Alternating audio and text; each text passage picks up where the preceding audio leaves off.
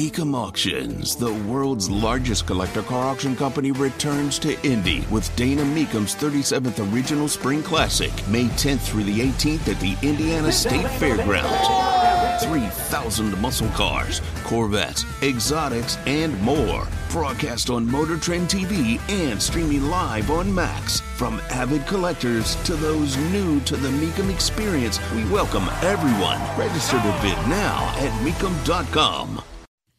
The Biden budget is a sight to behold. It really is. And as you further break it down, as more and more people are breaking it down today, you are left with the knowledge that manipulation is the name of the game, especially when he's telling you that, well, look at what a good job we've done with inflation. And that would bring us down to everyday cost. How much do things cost? It's not just whether inflation. We brought down inflation 7 months in a row. We're going to whip it. But if you want to tell us you brought down inflation 7 months in a row, you're more than welcome to. But I've got tech companies laying off left and right. I've got Larry Summers, the former Obama Treasury Secretary, warning of recession, and he's not the only one. And then you have this budget, which actually says not just spending, but holy cow, let's go to work. And the answer to that spending is tax some other people, with the claim it won't affect anybody under $400,000 a year. Tony Katz, 93 WIBC. Good morning. Good to be with you. I got the chance, as I said, to speak with Dr. Matt Will, economist, University of Indianapolis, and kind of breaking this down, and said, you know, this budget seems to the outsider nuts. Does anything about this budget make sense to you? Tony, the budget makes complete sense to me, but it's not consistent with what the president was saying. I'm going to call this the big lie. I mean, that's what he's doing with this budget. And Tony, I got to say your sound clip was perfect, because you got to remember, the president first created this hyperinflation that we experienced, and then he brags about the fact that it's now lower than he created it. It's still way too high, Tony, but first he jacks it up super high, then it comes down a little bit. Tony, last year he spent so much money. We had a $1.4 trillion deficit, $1.4 trillion in 1 year, Tony. Oh, and now he says he's going to reduce it over 10 years. Tony, it's the same kind of lie that we've seen before from this guy. So talk to me about what is in here, because he clearly is saying that, hey, if you make over $400,000 a year, you don't deserve it. This whole conversation of fair share is really playing out here, and it plays in two parts. Actually three. A conversation about increasing Medicare taxes, a conversation about tax increases on people who make over $400,000, and then a conversation about capital gains and corporate taxes. So let's start with the Medicare piece that he wants to increase. This is a small increase from 3.8% to 5%. Is this going to solve our Medicare woes? Tony, first of all, it's not a small increase. Think about it. Your income taxes are going up from about 3.8 to 5%. I'm talking about Tony, compared to the small. Other stuff, Dr. Will. Compared to the other stuff, it's the small increase.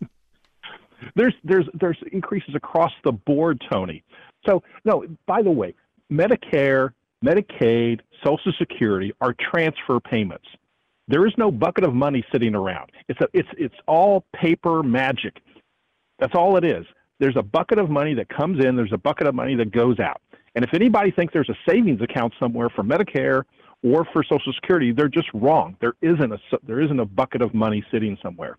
So it doesn't fix anything, Tony. In fact, let me tell you how much it doesn't fix anything. You know, we'll get to the taxes in a moment, but the deficit last year, $1.4 trillion. This guy who's supposedly decreasing it, this year it's going to be $1.6 trillion, and next year it's going to be $1.8 trillion. Tony, let's just look at this. 1.8 is bigger than 1.4. Everybody should write that down. 1.8 is bigger than 1.4. So somebody needs to tell me how he's cutting the deficit, and I'll explain to you what he's doing. What his logic is. But do it, because it is so much so a shell game of how you want to manipulate a number. If you say there's going to be some less spending, you can argue that you're cutting, can't you? Tony, there is no less spending. See, that's the whole point. It is the big lie, and the media is complicit in the lie. Because let me explain how he gets $3 trillion over 10 years. He's comparing it to his budget from last year, Tony. He's looking at the significant increase he had last year, and the significant increase he has this year is smaller. Tony, in his budget, we go from a $19 trillion debt to $44 trillion. Tony, let me say that again. We go from $19 trillion in debt to $44 trillion in debt in his budget. So I guess, Tony, we would have went to 47 if it weren't for him. Talking to Dr. Matt Will, economist at the University of Indianapolis. Let's get into that part two. There is a raise in income taxes going back up to those to the 39.8% number. Wait, is that where it is in the income tax, or am I thinking about the corporate gains tax? That's where it's going to go. That's where it's going to go, to 39%. Correct. Okay. So that increase is on people who make over $400,000 a year. Do you believe that it's only going to be that level of income? Okay, Tony, first of all, I don't believe it, and I'll show you a whole list of other taxes that hit every single person out there, all the way down to grandma who's living on a fixed income. Yes, in theory, this is only going to be on 39. But, Tony, can we trust him? Let me ask you if we can trust him. And I got to give you an example, so give me a minute to explain this. Sure. Last year, he successfully passed a 1% tax on any stock buybacks. So if grandma sells some stock to live, to buy cat food and play bingo at church, she had to pay a 1% penalty. And he said last year, that would be a one-time only. We would never do it again. This is a stopgap measure. We want to get some money into the Treasury. Tony, this year he wants to increase grandma's tax to 3%. Tony, he's lied. He wants to increase it from 1% to 3%.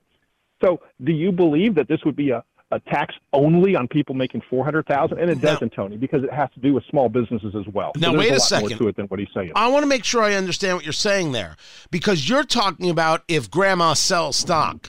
There's also a conversation on corporate stock buybacks that he wants to go from the 1% to the 4%. With the 1% came part of the Inflation Reduction Act, which doesn't reduce inflation. Are we talking about the same thing? Yes, that is the same thing. That is exactly it. But the reason it's called a stock buyback, Tony, and this it's kind of complicated, but companies can give you their profits two ways. They can send you a dividend check, or they can buy back stock. Companies do both, and we won't get into why they do one or the other. That's a long discussion, but they're just buying back the stock from grandma, or they're paying her a dividend. Either way, she's paying this tax. That's just part of my conversation with Dr. Matt Will, economist, University of Indianapolis. I'll play it for you in full on Tony Katz today at noon. It is imperative to know what is in these kinds of introductions, because this budget, we should be clear, Republicans control the House. This budget isn't going anywhere. But if you want to understand the mindset of the administration, what it is they actually see, how they see it, their view of the world and their view of you. This is it. Joe Biden is famous for saying, and I actually thought it was one of the only things he's ever said that makes sense. His father always told him, who knows if his father ever even spoke to him. His father always told him, you want to know what a man values, take a look at his budget. That'll tell you what he values. I always thought that's actually a smart line. What people spend on, that's what they value, right? Well, take a look at this budget. It tells you what the progressives value. Spoiler alert, it's not you.